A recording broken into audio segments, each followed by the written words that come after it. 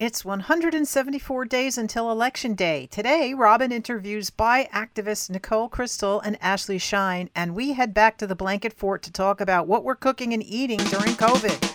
All this and more on The Leftscape.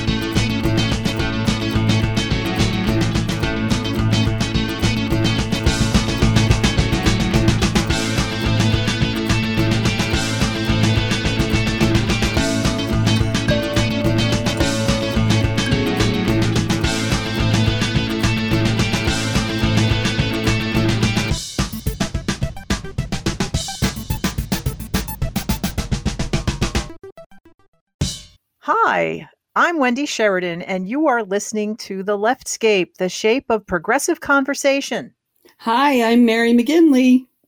Hi, I'm Robin Renee, and we have 3 random facts and the news. Our first random fact of the day is we just want to wish a happy birthday to Stephen Colbert, Stevie Wonder, who's turning 70, and also to Darius Rucker of Hootie and the Blowfish. Oh, happy birthday. Happy birthday. And it was my birthday last week. And fact number 2 is that it was snowing here in May. And somehow I missed the snow. I was mowing my lawn, so I don't think it was snowing around my house. It snowed for like 5 minutes with the sun shining at my house. Oh, okay. But anyway, the random fact is that the last time it snowed in May was in 1995. In New York. In this New York area. Yeah, that's 25 years ago. It's a long time. And random fact number 3 is very random, and I apologize in advance because I do not speak Basque. I'm going to make an attempt. Gauchois, which means sweet in Basque, is a dessert from the Basque country consisting of a base of whipped cream, 1 layer of sponge cake, and a layer of caramelized custard. And in the northern part of the Basque country, it is usually filled with jam. That sounds good. That sounds like something fun to try to make. Yeah. That sounds really good. And there was another fact in there that Wendy says caramelized. Yeah. Is that not right? I don't know. There are 2 different ways to pronounce that word. It's pronounced differently in America than in England. Oh, okay. Maybe, yeah. I don't even know the English. It could be caramelized. I say caramelized, yeah. Okay. That's interesting. Or caramelized is the British way. Is it? Yes. Very interesting. I like that. And I say herbs instead of herb. That's another thing. I know. It's like I pick up a lot. I have a lot of British pronunciation. I don't know where I get that from. I was born in Brooklyn. We lived in Queens till I was 5, and then I lived in Northern Virginia. Your mother, with all her research, probably. Maybe. She was. I don't know. That's fun. It's just that I went down a rabbit hole on YouTube watching all kinds of strange things. And there was a British guy, I can't remember his name, that he has a YouTube called Memos Lost in the Pond. Oh, I love that. I love Lost in the Pond. Okay. So it was like what the difference between what are things pronounced in England and here, or customs and culture. Yeah, I follow him. He's pretty funny. So you know who I'm talking about. Yep. And now here's all the news that we can handle.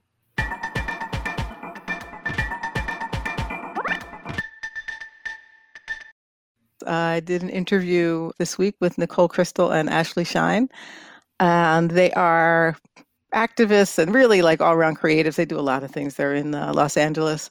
And we talked about a controversy in the bi community, which has been interesting that you'll hear about.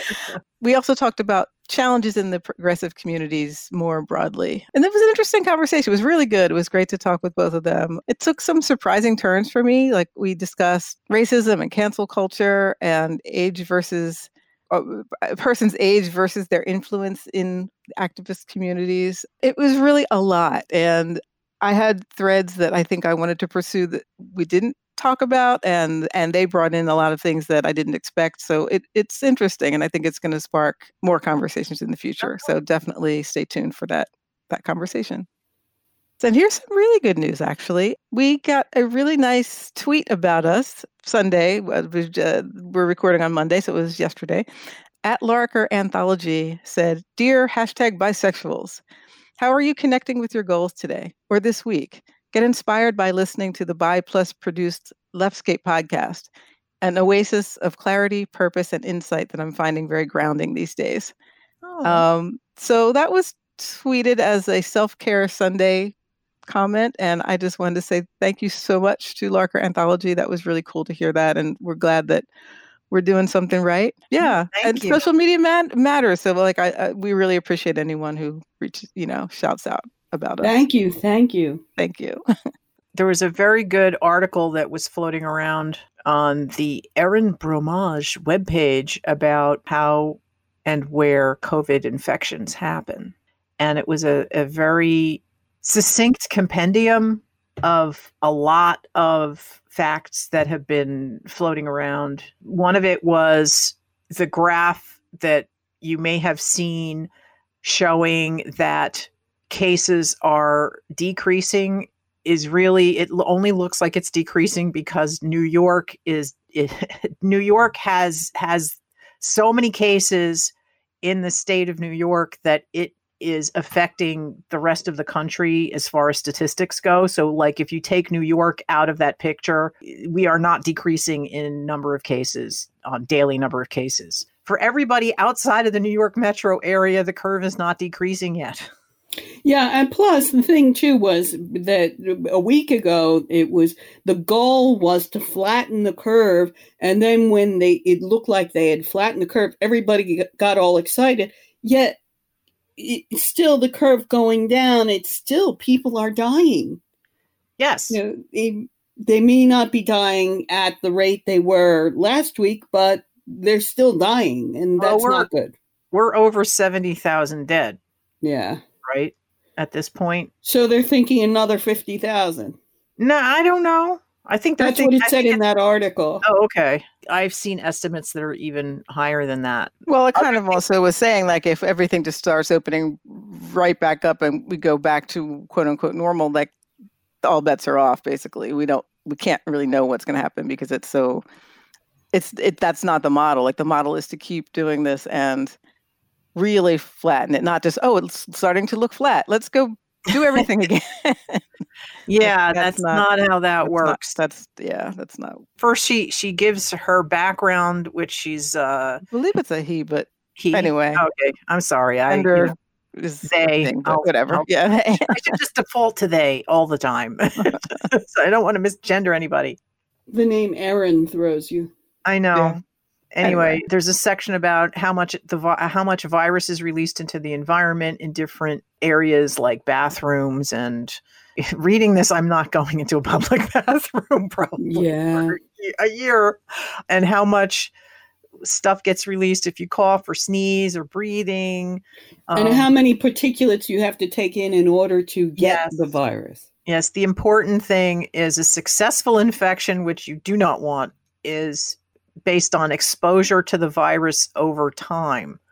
So it's like the longer you are in an infectious environment, or the higher the chances you're going to catch something. And this is like, as opposed to, walking past somebody who's jogging or in a store. If you're walking past somebody, you're not there very long. If you're shopping, you're not there very long. If you're an employee there, you're kind of screwed because you're stuck in there all day.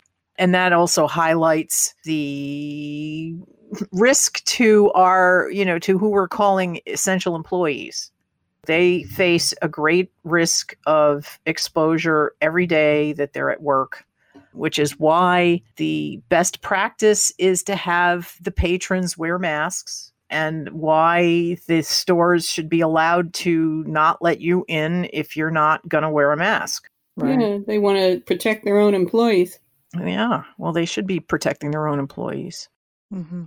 So anyway, and some of this really brought home to me that the idea of the amount of virus matters, and time is a factor too. So if obviously if someone sneezes in your face, you could get infected. Hopefully that won't happen.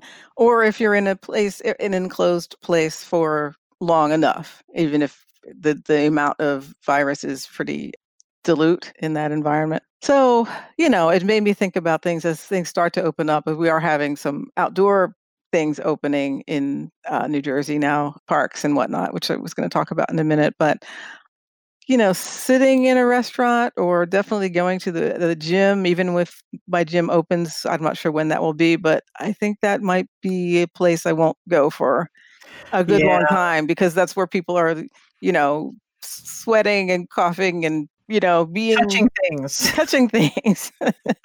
Yeah, particles would be plentiful in that space, and it's enclosed. And so there are a lot of things that I might really want to do later this summer that I'm going to think twice about whether they happen or not. So that's kind of a bummer, but it's good to really think about how, what's likely in terms of infection and how to be safe. So this is definitely a good article to read and Yes. reread and take in. We'll have a Yes. link on our website. Yes. Absolutely. So you were going to talk now about our governor opening up the state parks. I thought he did that last weekend.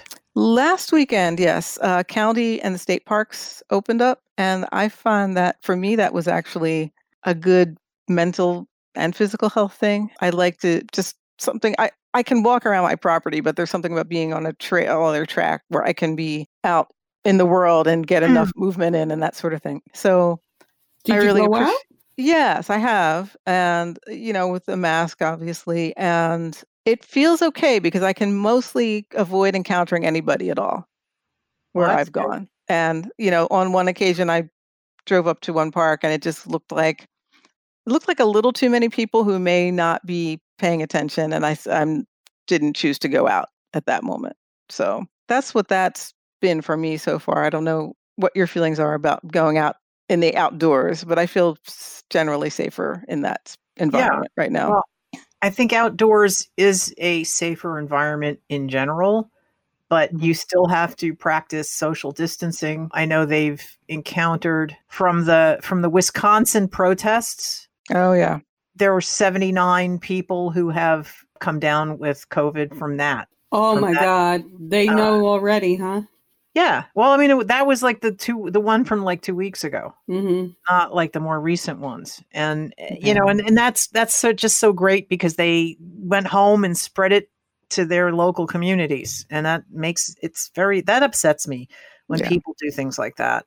There was something I was watching on TV where they were talking about the meat packing plants and that they were tracking people on their cell phones. And they showed a map of the state and they could tell like these little blue dots of where people who were in the meat packing plant, where they went all over the state and into other states.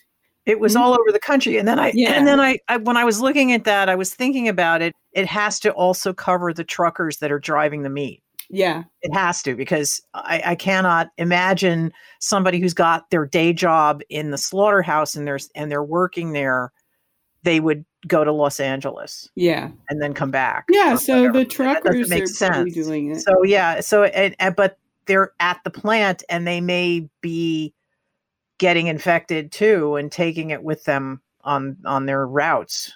The meatpacking industry it's terrifying right now. I was wondering why specifically meatpacking. Is that the only industry where people are close together?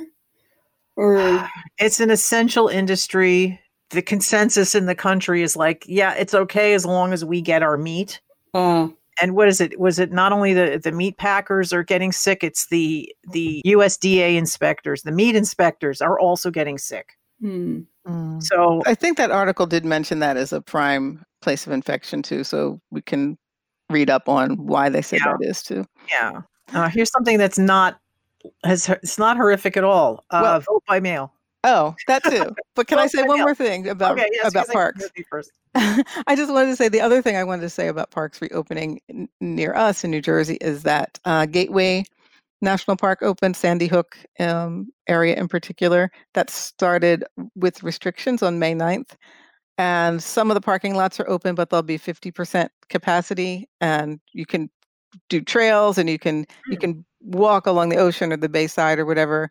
And they're allowing like running, hiking, fishing, and kayaking, but prohibiting swimming and picnicking and gathering in groups. So it's sort of a Not swimming, huh? You can't go in the ocean? You can't go in the ocean. I think they're, I don't know. I guess they don't want people there for long periods of time and getting together and sitting on blankets all Having together. So parties. yeah. Okay. So if you can kind of pass by and So you're allowed there if you're doing things that involve movement. that's what it seems like. Now, I don't know if you can lay out if you're one person. It's a little early in the season for that anyway, but Well, especially now with Yeah. the weather the way it is. but I know Gunnison diehards, they'll be there if they can. Well, I mean, But at is least it Gunnison- they're not allowed. They're allowing only half the number of people in most of the areas, so that's a good sign. but isn't Gunnison a federal beach? Yes, that's why it's different. Yeah. than- So they closed. That's closed too, or not? Everything was closed, and now it's. Oh, because I didn't think the federal government shut anything down. Yeah, there were some areas that they did apparently, so that's Oh, one okay. thing. That's why it's sort of on a different pattern than the others. So I guess wherever you are, you can look at your national or regional parks, and they will let you know what's happening with that. I think that's a common thing that quite a few are starting to be available. All right. So vote by mail. It's already a thing in New Jersey.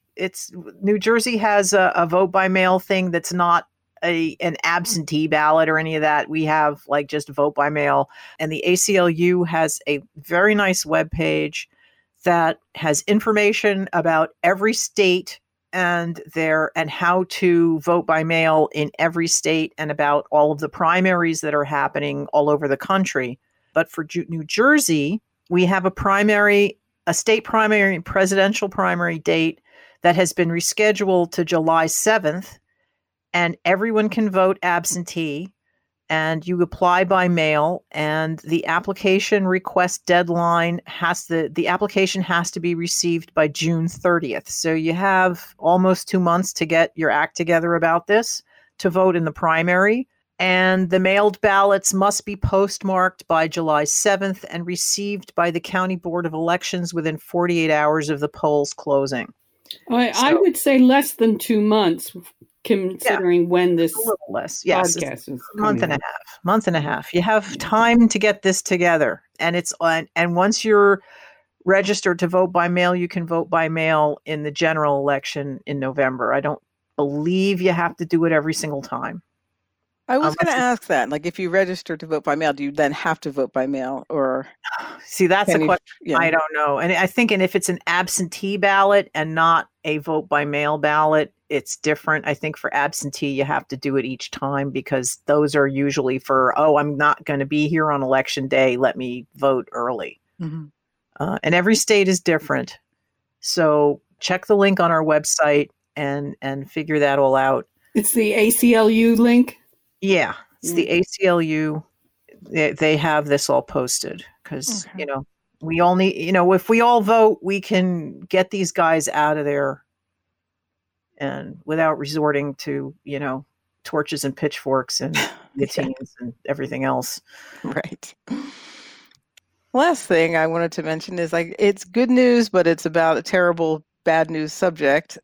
The father and son duo were arrested on May 7th, and they face charges on the murder and aggravated assault for the killing of Ahmaud Arbery in Georgia. It's been a weird thing. I think this happened in April. Yeah. Mid-April, and they went through like 3 different prosecutors, and people were recusing themselves, and these guys didn't get arrested until just a few days ago. So better late than never, but it shouldn't have been like that. Yeah.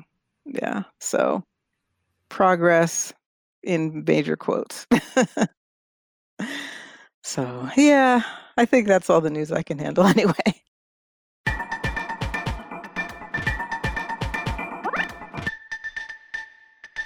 This podcast is sponsored by wearing pants during video conferences. You tell yourself you won't stand up. You promise yourself you won't stand up. Then you forget and you stand up.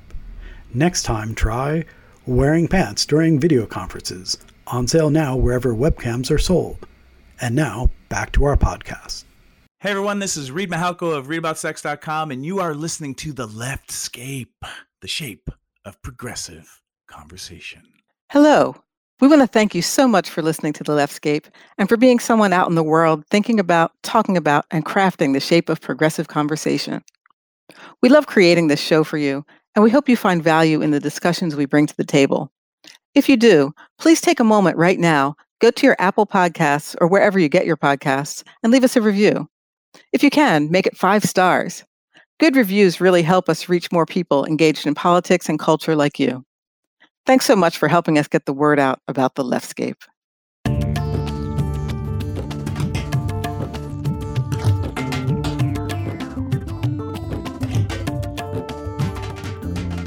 Well, I am very happy to be here with Nicole Crystal and Ashley Shine, both in Los Angeles. Nicole Crystal is an activist and author and the creator of Still Bisexual, which she created in 2015 after growing frustrated with the lack of social acceptance for bisexuals despite the wider gains for gays and lesbians in the community, in the wider community. And also Ashley Shine, who is an American actress, improviser, writer, filmmaker, and activist.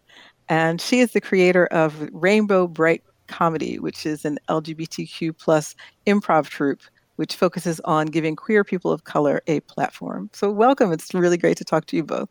Thanks for having us. So first of all, how are you doing? I kind of want to check in with everybody in these weird times. Every day is different. Someone gave me really good advice, which is don't expect the days to continue off of one another like in a normal existence. Just take every day separately, and that's helped me a lot. Last night I couldn't get to sleep until 5 a.m, so today's been taking a lot of naps, and I've accepted that, and it's not the most productive day, but sometimes, it's just, it happens, and it's not normal right now when you have to just go with it.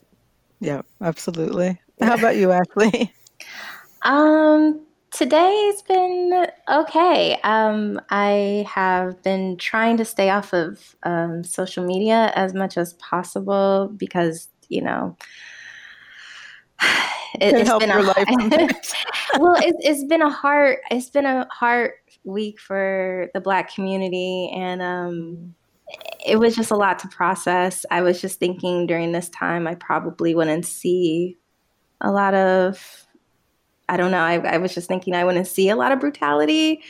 And yet it just, I don't know what else to say about that except for it's just unfortunate. Yeah. Yeah, weird times we're in. And that's nothing new, but it's hard to process. Very hard. Absolutely. So this is a very bad segue, but speaking of hard to process. That's not such a bad, if you're going where I think you're going, that's not so fun. Right. Yeah. So the reason I was thinking of talking to you both is that there's an organization called BiNet USA, which is a very, very long respected group that I've worked with years ago in different capacities, organizing, co-organizing conferences and things like that a lot of people have cared a lot about. And at the end of April, there was a tweet, I think it came out as a tweet initially, that basically said, we own the patent or copyright to the Bi Pride flag, and they began asking people to pay them if they were going to use the flag, which was absurd, I guess you could say in a word, and had a very swift social media negative response, and it was just very shocking and weird. And a lot of the community has been trying to figure out how to respond to this kind of very odd turn, I guess you could say. Yeah, I think you just summed it up incredibly. The funny thing is Faith Cheltenham, the president of BiNet USA, had been shooting tweets at people for quite a few months about that before it was noticed, and it kind of blew up.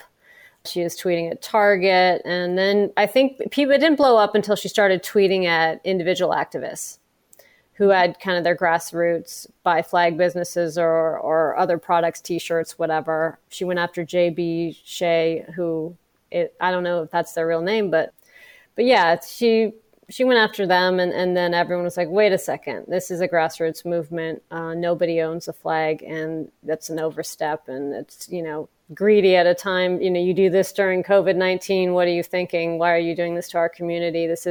And for me, it was personally upsetting because I remember I've been a bi activist since 1997, and I remember dreaming of the day where someone knew what the bi flag meant, like they knew what the rainbow flag meant. And we finally have gotten there, and we've got celebrities dancing with it on stage at concerts. And I'm like, all right, this is visible progress we've made where people are using our symbol and embracing it. This is wonderful. And to try to shut that down and say one organization owns the flag and kind of owns the movement is just damaging. Right. And my feeling was I also have been, bi activist forever, basically. Yes, you have. I've known you on and off for 20 years, I'd say. Yes. Yeah. And, I knew the Michael Page, who was the designer of the flag, or one of the people who brought it forth. And it definitely there was no ownership.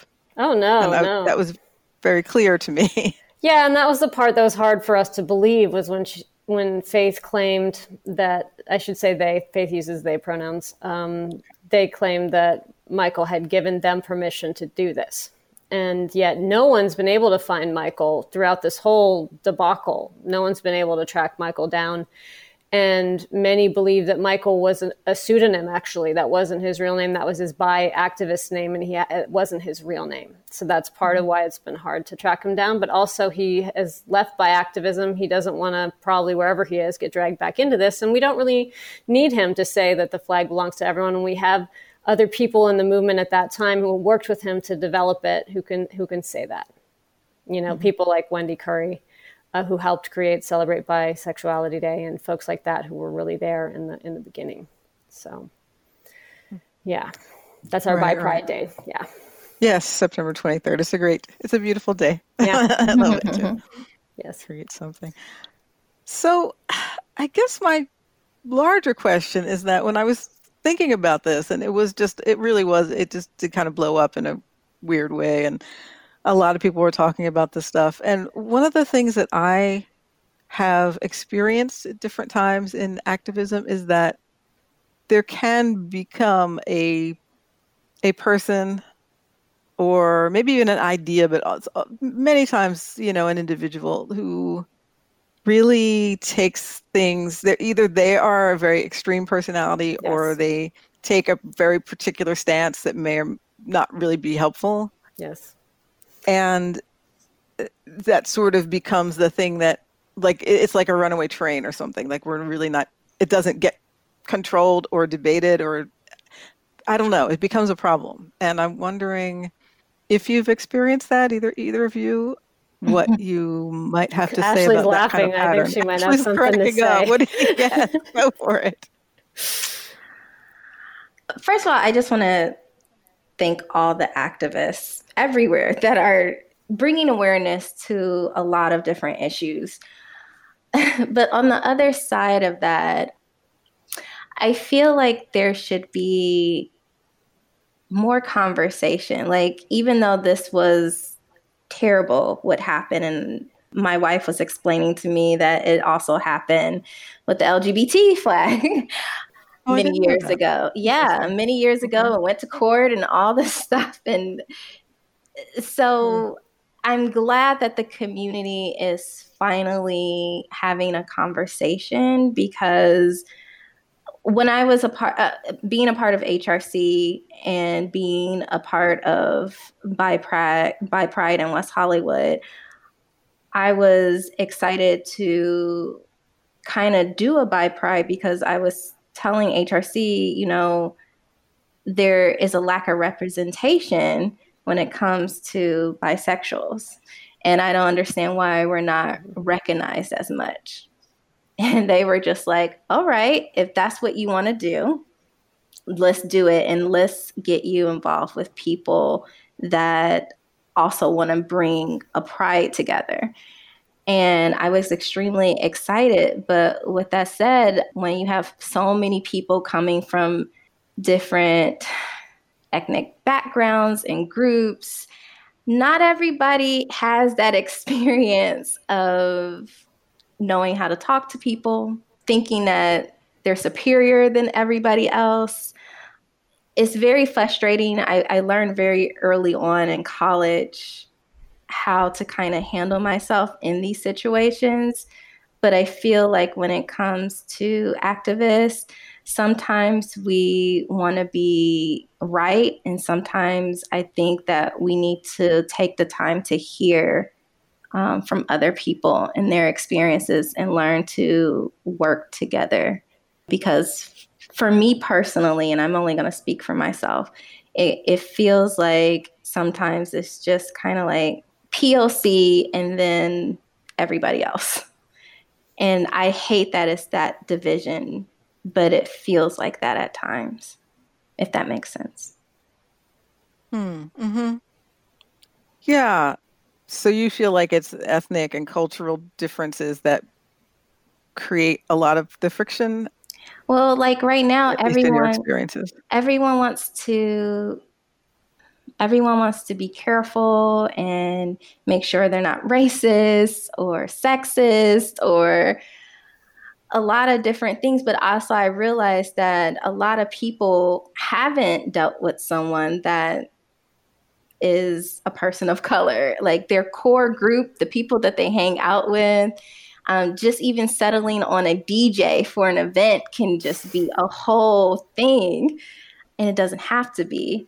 But I feel like when someone says we're inclusive, like what does that honestly mean for the activists?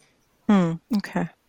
Right. So yeah, so that is one of the, I guess it's one of the branches of concern that we have. And that seems like you're talking about, you could have everyone on the level and balanced and wanting to, ready to discuss, but maybe not having the skills. Not having the skills to put away their pride and hear one another. And I feel as though I don't walk in a person who identifies as trans. I don't know what that experience is like. But I'm here to listen and to learn and to receive information. But I think that most people are too prideful to even be open to hearing what the needs are within the community, because I feel like we're so into I'm bi and it needs to be accepted and all of this stuff, but we have our own, it's clear to me that we have our own issues within the community, that now that all this has blown up in Twitter last week, we can finally sit down and have a discussion on how can we build a stronger network within the bi community, and what does bi visibility and bi pride really mean? I think it goes beyond just a flag. I think that the flag is for every single one of us.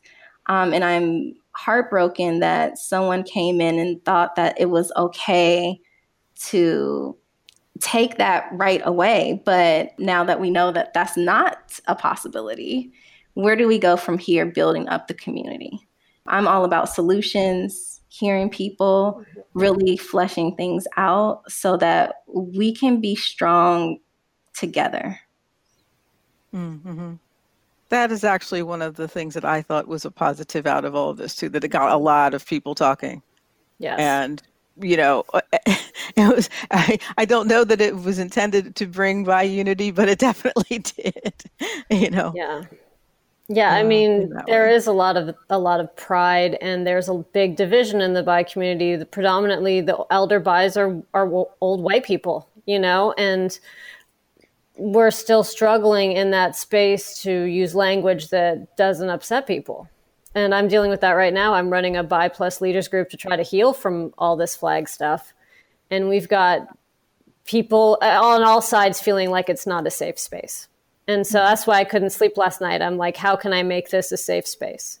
How does this not blow up just like everything else has, And I think part of why this happened with the bi flag is because in the activist communities, and I think what you're hinting at with your initial question is there's a lot of glory seeking. And the longer you're in the activism, some people, they feel like they've done this work for free for so long and they're owed more credit. They have really sacrificed. They have really given things up to do this.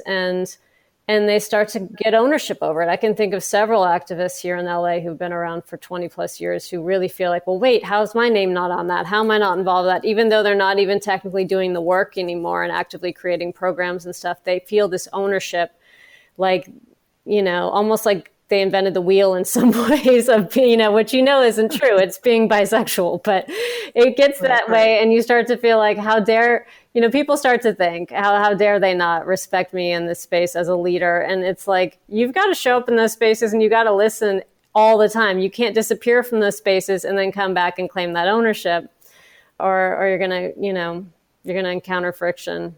So I think that wasn't the situation. Right. You're right on that, because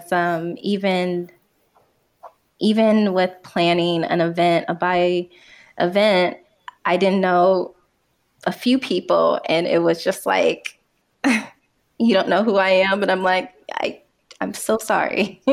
Yeah, when they should have come to you and been like, you're volunteering your time for free. Thank you. Like that's how it should have been, and that's how we have to be grateful anyone shows up to push to try to help our community, because that's what movements are made of. And bisexuals by nature are very closeted. 28% of us are out. That's it. Everyone else is pretty much closeted. So, not a lot. Wow. Yeah. Right. So I guess my question is, and I've seen this happen in various communities, it seems to be something that repeats itself in part of the polyamory community and larger LGBTQ communities, some spiritual communities too, that there can be, for whatever reason, maybe it is feeling like one is owed recognition or something like that, but someone who really kind of takes command, maybe not usually for the best, I would say. And one of the things that I've noticed is that we want to be so welcoming of all kinds of attitudes and differences and strengths, that I wonder if that is sometimes part of what helps this kind of problem grow. I mean, I want to be welcoming, but then what are the boundaries around that? And how do we talk about those things?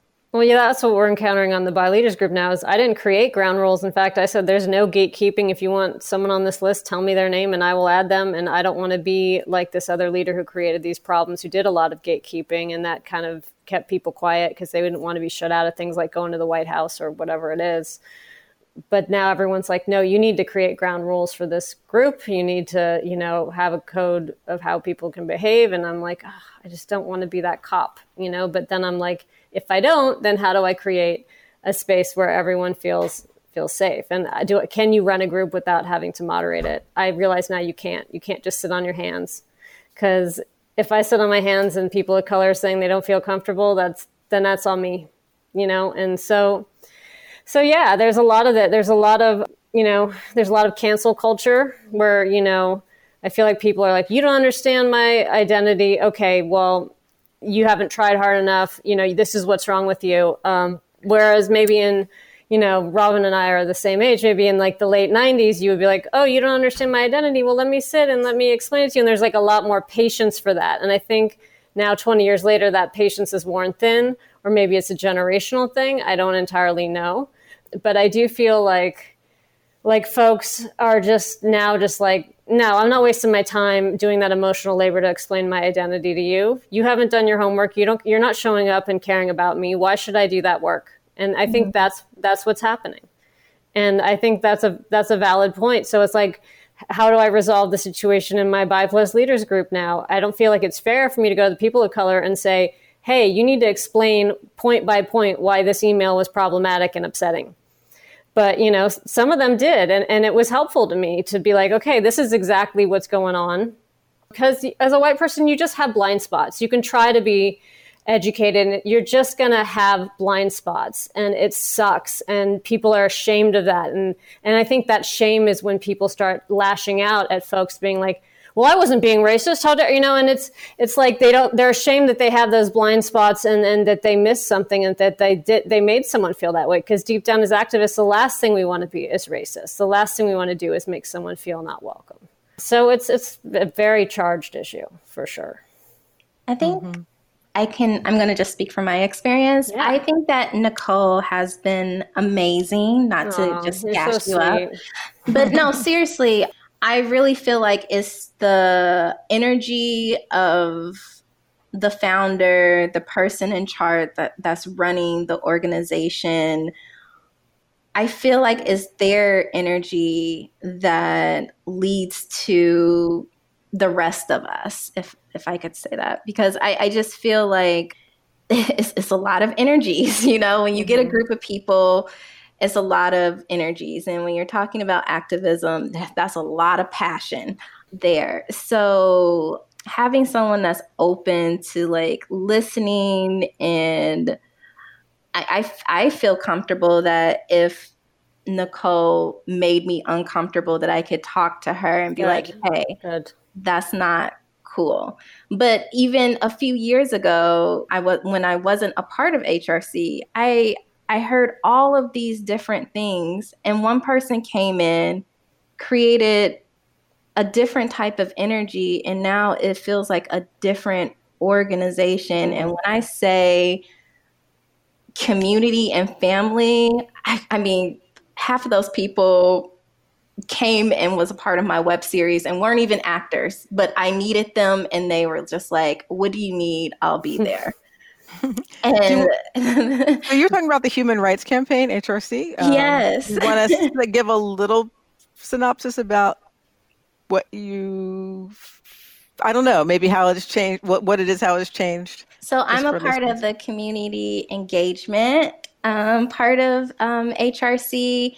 We help with Bi Pride, Trans Pride, Compton's First Pride, and we're even crossing people over with Stonewall. So we're really getting out the vote. They're seeing more inclusiveness, because a few years ago, people thought that HRC was transphobic, which is not the case. And it's a different organization right now. Our president, Alfonso, is amazing. Yeah. And I've only met him twice, but the first time I met him, it was just great.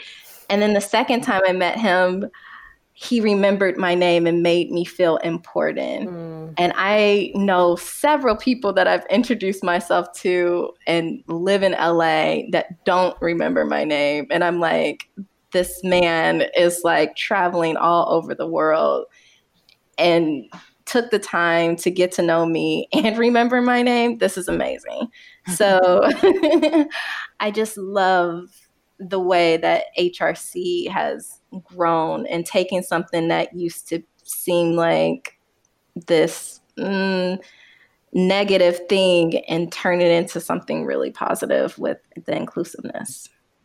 That's really great. But we had to bring in new people with new energy and new ideas. And that's why they have leadership programs that we can attend so that we don't stay in a certain position for too long. I was a part of Bi Pride for 2 years, and I was just like, I've done my time and I'm going to pass the baton off to someone else, because someone else could bring in a totally different energy that I didn't have the idea or skill set to do. So I think that's a part of growing, is knowing when to also move on and also how to train new leaders as well. I think that is a great idea, and that probably is a big part of keeping communities healthy, just encouraging other people to step up and do more. I'm definitely in a position of having been a part of, especially one polyamory group for a long time, and I want to still be part of it, but I think part of the COVID pause of life has helped me realize, like, there's definitely less of that I want to be doing. And I may be that what happens after I'm not organizing as much as I have been, is that, maybe something that comes up after it will be something I like or something I don't, but it doesn't have to be my concern so much, because polyamory will exist. People will gather and talk about things, and it might not be my vision, but it's fine. It really will be okay. So it's good to recognize that, I think. Yeah, that we aren't as integral to movements as we think, and that they will live on beyond us. That's a big thing to let your ego accept, and it's important. Yeah. Yeah. Nicole, you were talking about the idea that some of us have had more patience, or at least maybe generationally had more patience to discuss things than others do currently. Is there a way to bridge that gap, or I feel like there's a happy medium there somewhere? I feel like there is, but there's also trends, and it feels like, especially post-Obama and the Trump era, there's been a hardcore cancel culture backlash, especially because we've had movements like Me Too where people did need to get canceled, and there have been lots of folks that have needed to be called out for their behavior in lots of different industries. So I think it's kind of just the moment of our time in a way. And I think at some point, I don't think you have to get tired of cancel culture. I think there's certain elements of it that are valid, but I think some people seem to be tiring of it, and that there might be a more healing way to deal with it. And really, restorative justice is about everyone sitting down and talking with the people who have caused them to feel pain and trying to heal things, right? Like, that's the whole point of that, is not to just be like, you hurt me, you deserve to die, this sucks, or like whatever it is. So I don't know. It's up to the younger generation. It really isn't up to us anymore, Right. I feel like we can say, man, things were more mellow in the 90s. But then again, we didn't have cell phones that were taping police beatings of Black. We had one video. We had Rodney King. And like, now look, we have videos every week. And so, of course, the culture is going to change in reaction to that sort of stuff. And people are going to be more outraged and more defiant and more like, I don't want to do this emotional energy to explain myself to you. And it's understandable. So no, I don't think it's our generation's time to step in and be like, y'all just chill out. Let's figure this out. I don't think that's up to us. I don't know. I'd be curious to hear what Ashley thinks, because she's a bit younger. I'm not that much younger. You are. I'm sorry, what was the question? The idea, go ahead, Robin. I had thought that maybe there's a medium place between cancel culture, sort of, I don't have time to talk to you, and having endless patience to explain ourselves and try to sort of present who we are. Is there a place in between, or is it just the time to... I mean, let's be honest. It might just be the day for some people. I mean, that's a good point. Some people have been very problematic for a while and has gotten away with it. I mean, I love Gwen Stefani, but if Gwen Stefani was an artist today versus what she was in the 90s, I mean, she really... I mean, that's my girl. I bop to all of her things, but she probably would be canceled in 2020 really quickly. Yeah. I don't know what Gwen Stefani has done. I guess I haven't been following Gwen Stefani closely enough. What are you referring to? So at one point she stole from Japanese culture. Then she yes, in the Black community, that's and then right. she was also a chola. I was like, wait, what?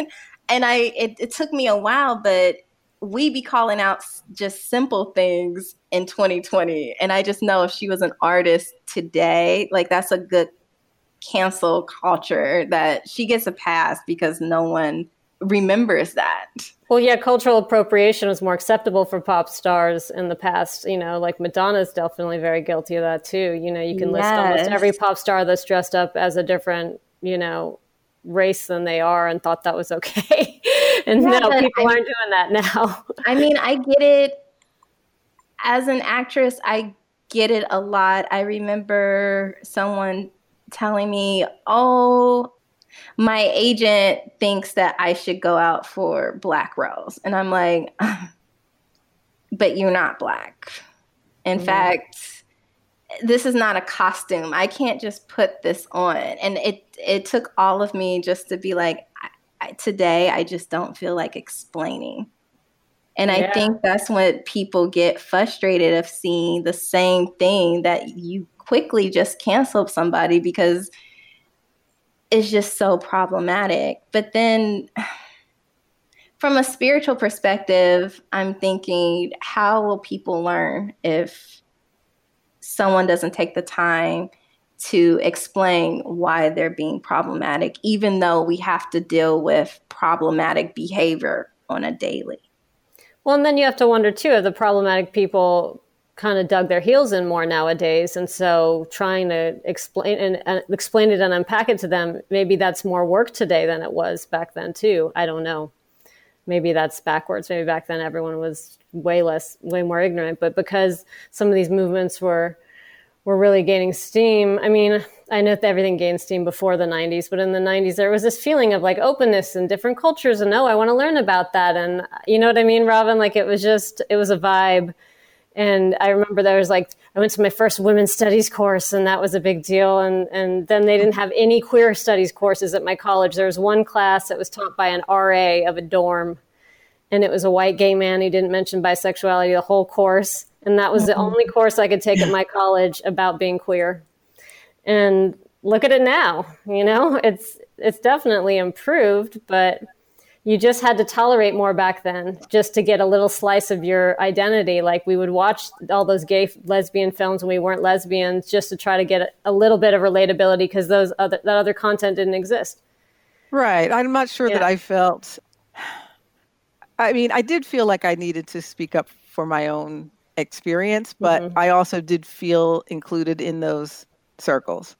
So it wasn't completely alien to me. But then when there was more bi activism and more groups, that's when I really felt at home in a deeper way. Right. And you're more likely to go to those than to go to the L word night at the bar or whatever it was. Exactly. Exactly. Yeah. So what about healing after traumas in our communities? Whatever started, if it was someone trying to steal the flag, or anything else in our groups. I mean, I personally feel like you have to separate problematic people from the things that identify them to you in your mind, sort of. So like the problem we have now is because there's a problematic person in our community who's really divisive, who, verbally attacked everyone and defamed a lot of people who happen to be Black.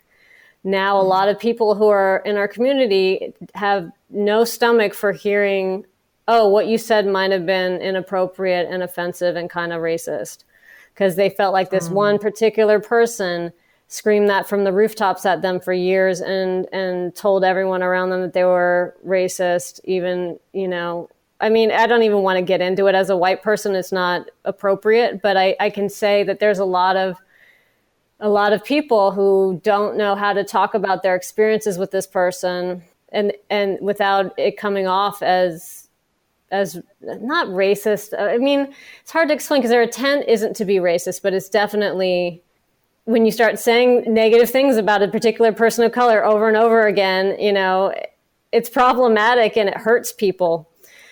So I don't know how to heal that. I feel like what I'm trying to do with that group now, that Bi Leaders group, is get in some professionals to help us learn how to talk about race in a healthier way, as in a constructive way, in a way where our spidey senses don't go up and go, oh my God, they're going to call me racist just like she did for years and years, and not just have that knee-jerk reaction of course I'm not racist. Of course your feeling uncomfortable has no merit, and just dismissing that person of color's experience of how the group is making them feel. So we have a ton of work to do and I'm trying to listen and I'm trying to fix it. But again, I'm feeling very overwhelmed and I'm losing sleep over it. Yeah. Mm-hmm.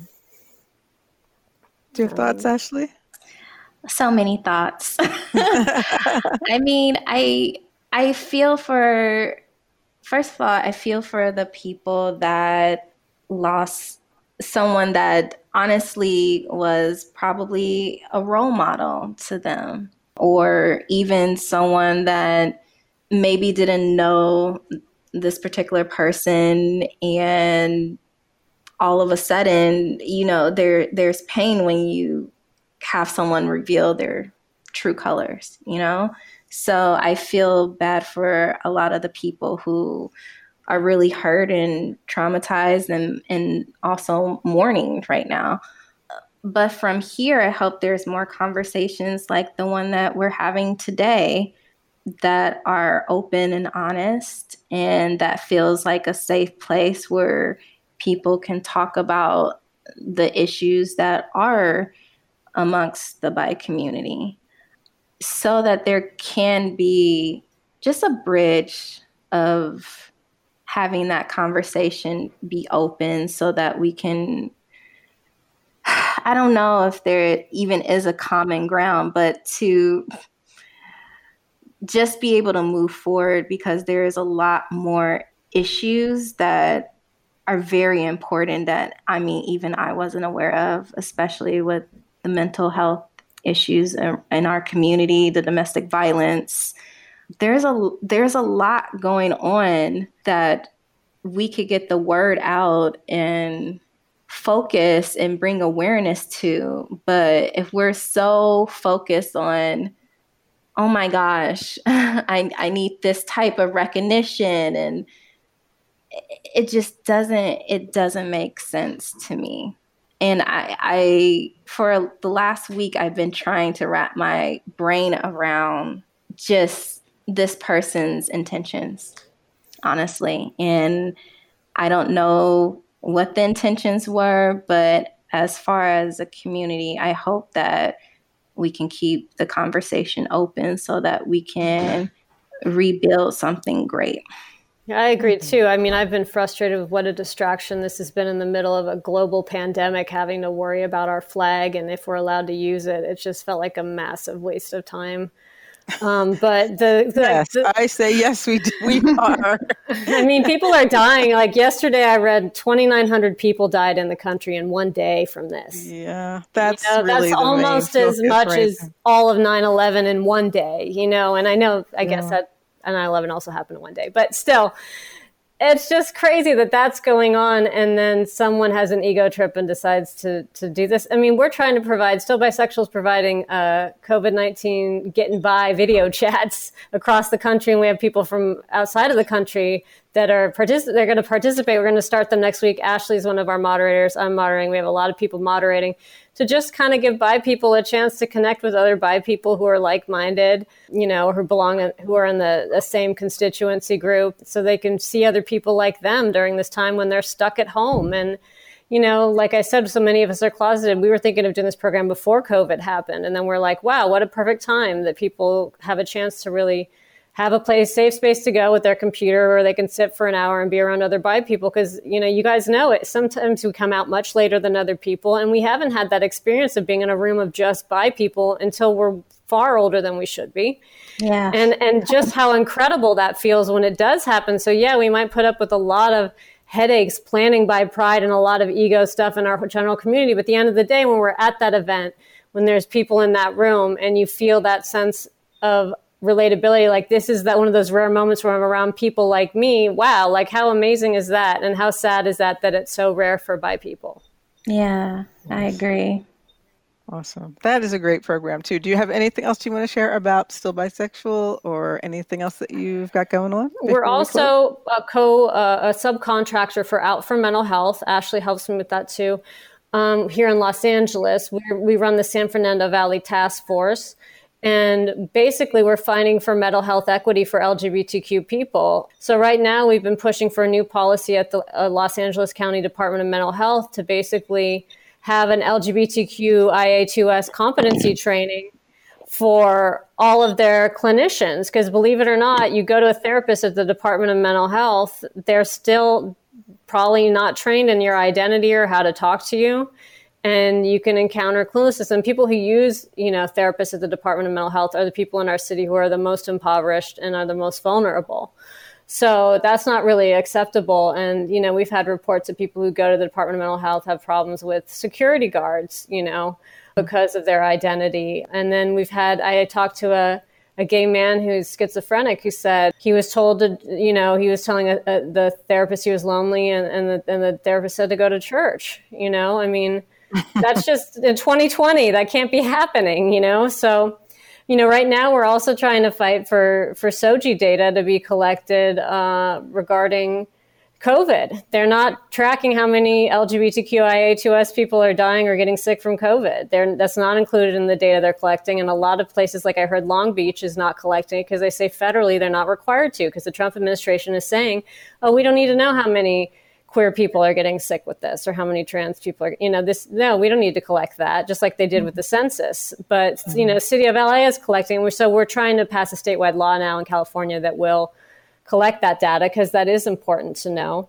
And the unique needs that we have during COVID are sort of being lost. There's a huge homeless problem in LA. And sometimes, if you go to a homeless shelter and say you're trans, you will be turned away for being trans, because they'll say, oh, we don't know where to put you. We don't know if we should put you with the men or the women. If we put you in either, people are going to be uncomfortable because of your appearance, and that's still happening in Los Angeles. So, there's a lot of ways to be like, hey, you're the city of LA. You have to try to create a safe space for us when we end up using your services.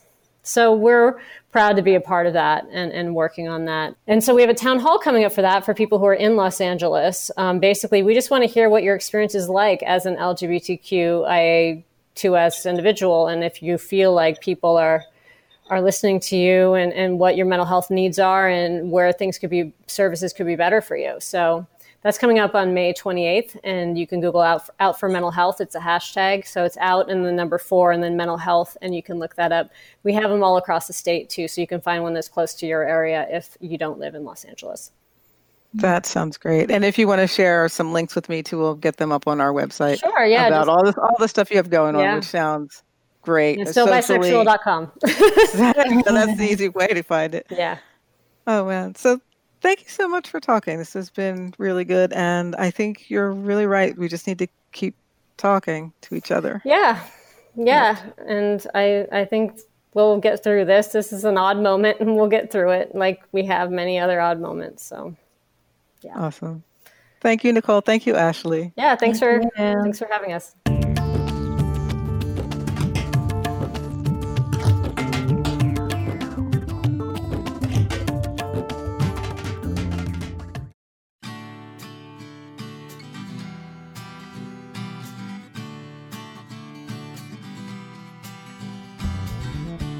Hey, this is Robin Renee. Join me tonight, Wednesday, May 13th, for the Hub City Homecoming live benefit concert series. My acoustic set starts at 7 p.m. at facebook.com/groups/Iguana Music Concerts. The series features a different artist each night for the month of May. The music is free to all, and your donation, if you'd like to make one, will benefit Elijah's Promise Soup Kitchen in New Brunswick, New Jersey. I can't wait to share some music with you tonight, May 13th, 7 p.m.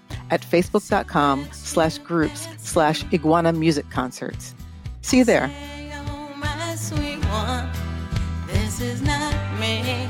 This is not like me for today. Come my way, can I say? Come my way for today. This podcast is sponsored by Teaching Your Relatives How to Find the Gallery View button. It's in the top right corner, and it will only take 5 minutes to help them find it as everyone else waits. On sale now wherever relatives gather on Zoom. And now, back to our podcast.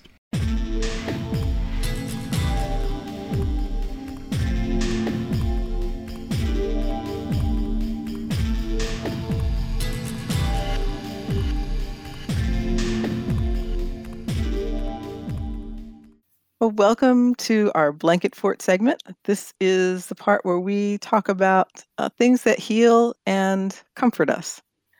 And maybe they heal and comfort you. So we're thinking today about the things we've been cooking. Yeah. Well, because we're all home all the time now. Yep. And we're getting, this is out of the, there's a yeast shortage and a flour shortage because everybody's baking now. I know I was surprised when I was at Costco in April or maybe it was even the March trip. I don't know, at the beginning of April, I guess, when you couldn't find flour in the grocery stores for love or money. And they had yeast.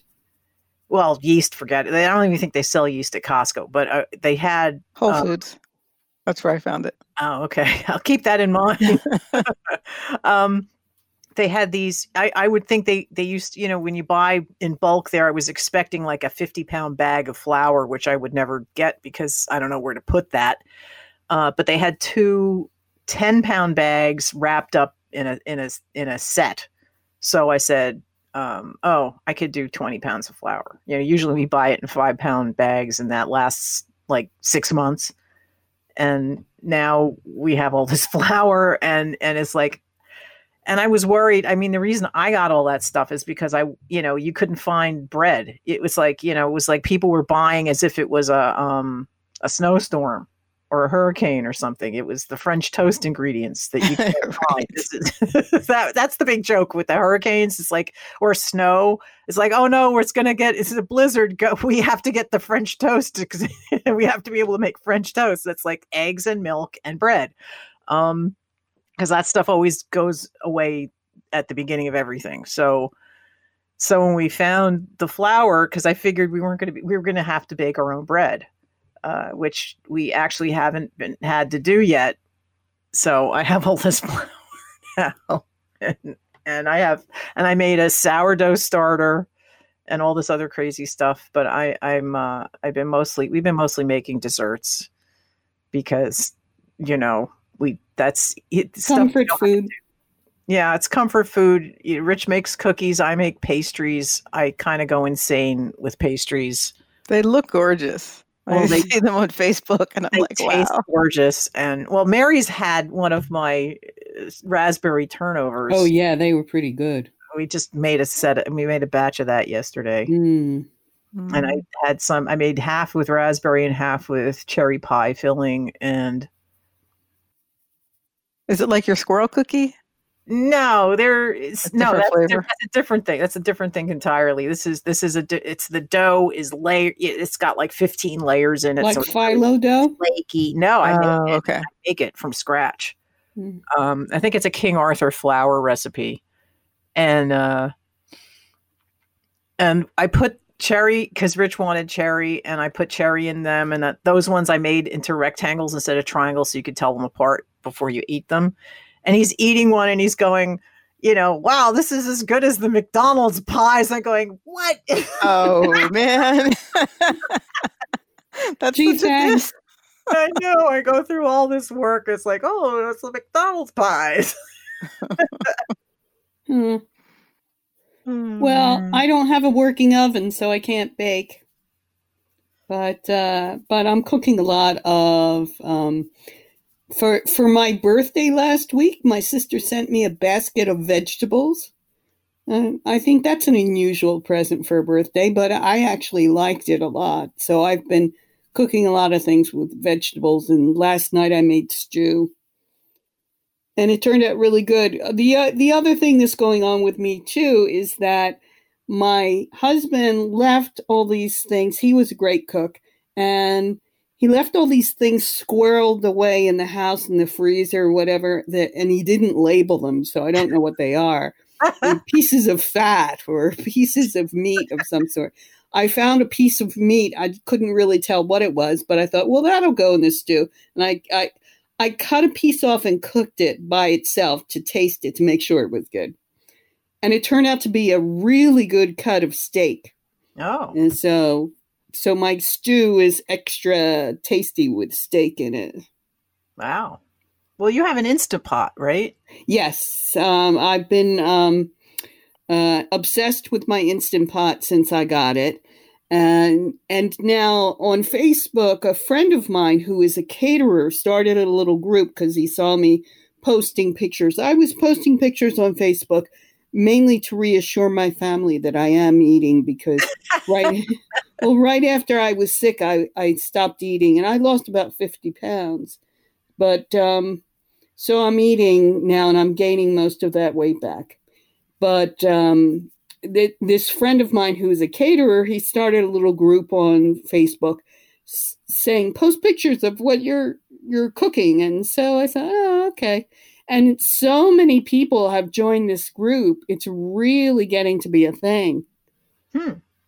And I've been cooking things and posting them on there too. That's cool. Is it all Instapot people? No. Oh, and the guy this is what I wanted to say. The guy who started the group, he just got one of those air fryers, those Ninja Foodie air fryers. Now he's obsessed with that. And now see what you can put in an air fryer is amazing. So if I had the money, I'd get one, but they're kind of expensive. Yeah, I see. I get the emails from Costco? Williams Sonoma. Well, I get those too, but Williams Sonoma, they're pushing their Instapots, and I was scrolling through because I see your pictures and I'm going, well, maybe because we have like one of these rice cookers that's not exactly an Instapot. It's similar, but I don't think it's designed to do pressure.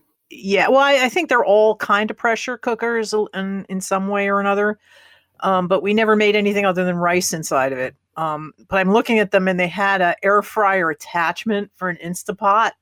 Yeah, I've seen that. Yeah. Thinking about getting that, except that the Instant Pot that I have is actually a small one. It's only 3.5 quarts or 3 quarts or something. You're just cooking for you. Yeah, because I'm just cooking for me. So that's the other thing that kind of drives me crazy is all the recipes that people have are for groups. And, oh, yeah. But so that attachment that would be the air fryer, that's for a 6 quart. Oh. And usually most people have 6 quart. Yeah, I think my rice cooker is a 6 because when we make rice for just us, it's like 1/8 of an inch layer of rice when it's done. And that sounds ridiculous. Big. It feels ridiculous that we're this giant pot and but it cooks the rice perfectly. When I used to have to cook it like on the stove, in the like a old lady. The odds of me burning some of it was non-zero, and I haven't burned rice since we bought this thing. So, That's good. Those are really good for that. So, Robin, what are you cooking? Well, I have not yet joined the cult of Instant Pot, although I would like to. It sounds really delicious. My cousin was talking about that. It just has so much versatility. But what have I been doing? I have made some bread. I have a bread maker, and I did just a basic wheat bread, and I think I might do some Kalamata olive bread. And I was looking for a recipe for that because like the book I have is not, it has some things, but doesn't tell you how to do certain things. So that's not in there, but I think I can adjust, guesstimate how to do it. Yeah, well, internet has recipes. Yes, that's where I found one. So I'm going to Do you have to have special recipes for the bread maker? There's a certain order that everything goes in to it with. There's like the amount of something you're adding would differ depending on what you're adding, that kind of stuff. So I'm not real familiar with all the ratios yet. Because I do have a bread maker. So yeah. You should go for it. Yeah, it's good and it's easy and it's delicious. Like I definitely enjoy bread. I don't like to overdo it. I have been doing more pasta than I probably want to right now, but it's comfort food and it's good sometimes, so I'm not really worried about it. But I'm enjoying like making bread that I really enjoy rather than just buying random loaves of whatever, So that's been a good thing. And yesterday I made my Royal Scam Burgers, which is a recipe that I made up. I remember those. And what's that? With lentils, right? No, it's chickpeas and black beans. Oh, chickpeas, black beans. And portobello mushroom and roasted red pepper, but it's held together by oats. And I sort of do it like patties, and you can have it with veggies or whatever else you want to do. I've never made it into a sandwich because I feel like the oats are enough. I don't need bread with that as well, although you could do it like a veggie burger kind of thing. But it's a recipe that I made that somewhere it got published in a Steely Dan influenced cookbook, which I have to track down where that is because it was interesting. It was fun to contribute. Did they credit you? Yes. Oh, good. Yeah. Do you have to have the song playing when you're making them? Oh, yeah. I don't, but it plays in my head anyway. Steely Dan is likely to be playing in my head whatever I'm doing. So there's that. And the other thing is that, I really have been missing fresh greens. I mean, I try to go get like some kale or something like once. I haven't been going to the store once a week. That's why I run out and then I just don't have it for a while. So I have like frozen things that I try to just create. I sort of get like all the staples that I like and then I mix and match them and just sort of make one skillet dishes of various things. But I do, when I get them, I will get some fresh greens and I'll do like a massaged kale salad, which I made the other day, which your hands have to be super clean anyway for that. So especially now, it's like super oil into the kale. Is that how? Yeah, you put a little bit of salt and oil and massage it so it sort of starts to break it down just a little bit. Oh. And then I add things like avocado, or I like to put something crunchy in it, like some small like carrot bits, onion, radish if I have it. Just I put in a few things. Sunflower seeds or some type of seed thing. And I just add a few extra things to it, and it's really delicious and easy. Soy sauce or Bragg's aminos, I like to add to that as part of the sauce. Yeah. So my sister-in-law turned me on to kale chips, which kale chips are fun to do because those are they seem like a lot of work. Oil into the kale, and then you bake it. You salt it and bake it, and it's a lot of work, but I would eat them really fast too. It's way more healthy than potato chips, and they're just they. It's as addictive. the same desire of a salty, crunchy thing to put in your mouth, and it's way healthier than a potato chip. Yeah, I haven't done them where it was really hard to do. I haven't done that as a massage thing, but I've just sort of tossed it with oil. You're not massaging it; you just sort of toss it in with the oil. But, and you can put any sort of flavoring, like garlic is good, garlic powder, or like a Cajun spice. Ooh, yeah. Kind of thing. That's the other thing. I am going to plug an unsolicited plug for Penzeys Spices because they do a lot of social activism emails and they have, I think they actually, like they'll, if they're really pissed off at the president, they're going to have a sale on a particular spice and some of the proceeds go to help fight something. I forget exactly. I had no idea. That's really cool. Oh yeah. Yeah. They're I love them. And they, we started getting like there are a couple of different blends, and like their Fox Point blend is like it elevates the flavors of whatever you throw it on. It can go and it's really good on salads. It's good on meat. It's good on everything, and cooked vegetables, raw vegetables. And they wait. They threw in as a freebie a little tiny bottle of what they call pie spice, and that's what we used instead of the cinnamon and nutmeg in this apple pie recipe, because it's got that in it, but it also has other things. It's got like cloves and mace. Weird. I don't even know. Maybe there's a whole list of little things, but it turned the apple pie we made 2 weeks ago into something incredible. And I'm not an apple pie, or I haven't been an apple pie fan until last week when I made this apple pie, and it was really, really, really good. What I was going to mention, though, since you were talking about spices, is that my friend who's the caterer who got the air fryer, he's been making everything with something he calls everything bagel but the bagel spice. Okay. They sell that now in a jar. And I'm seeing that pop up all over the place. That people are putting it on their eggs and sesame seeds and sunflower seeds and garlic and onion, like all the garlic, onion, poppy seed. I'm trying to think what goes on a everything bagel. Sesame seed, onion, little bits of onion. Yeah, nice. That sounds good. Garlic. Yeah, I mean that's I got it at the Aldi for fairly cheap, and it's pretty good. Cool. Very nice. But Penzeys has spoiled me because I've gotten you know, the fancy Mexican vanilla and this so this, I got this as a gift for my husband last year.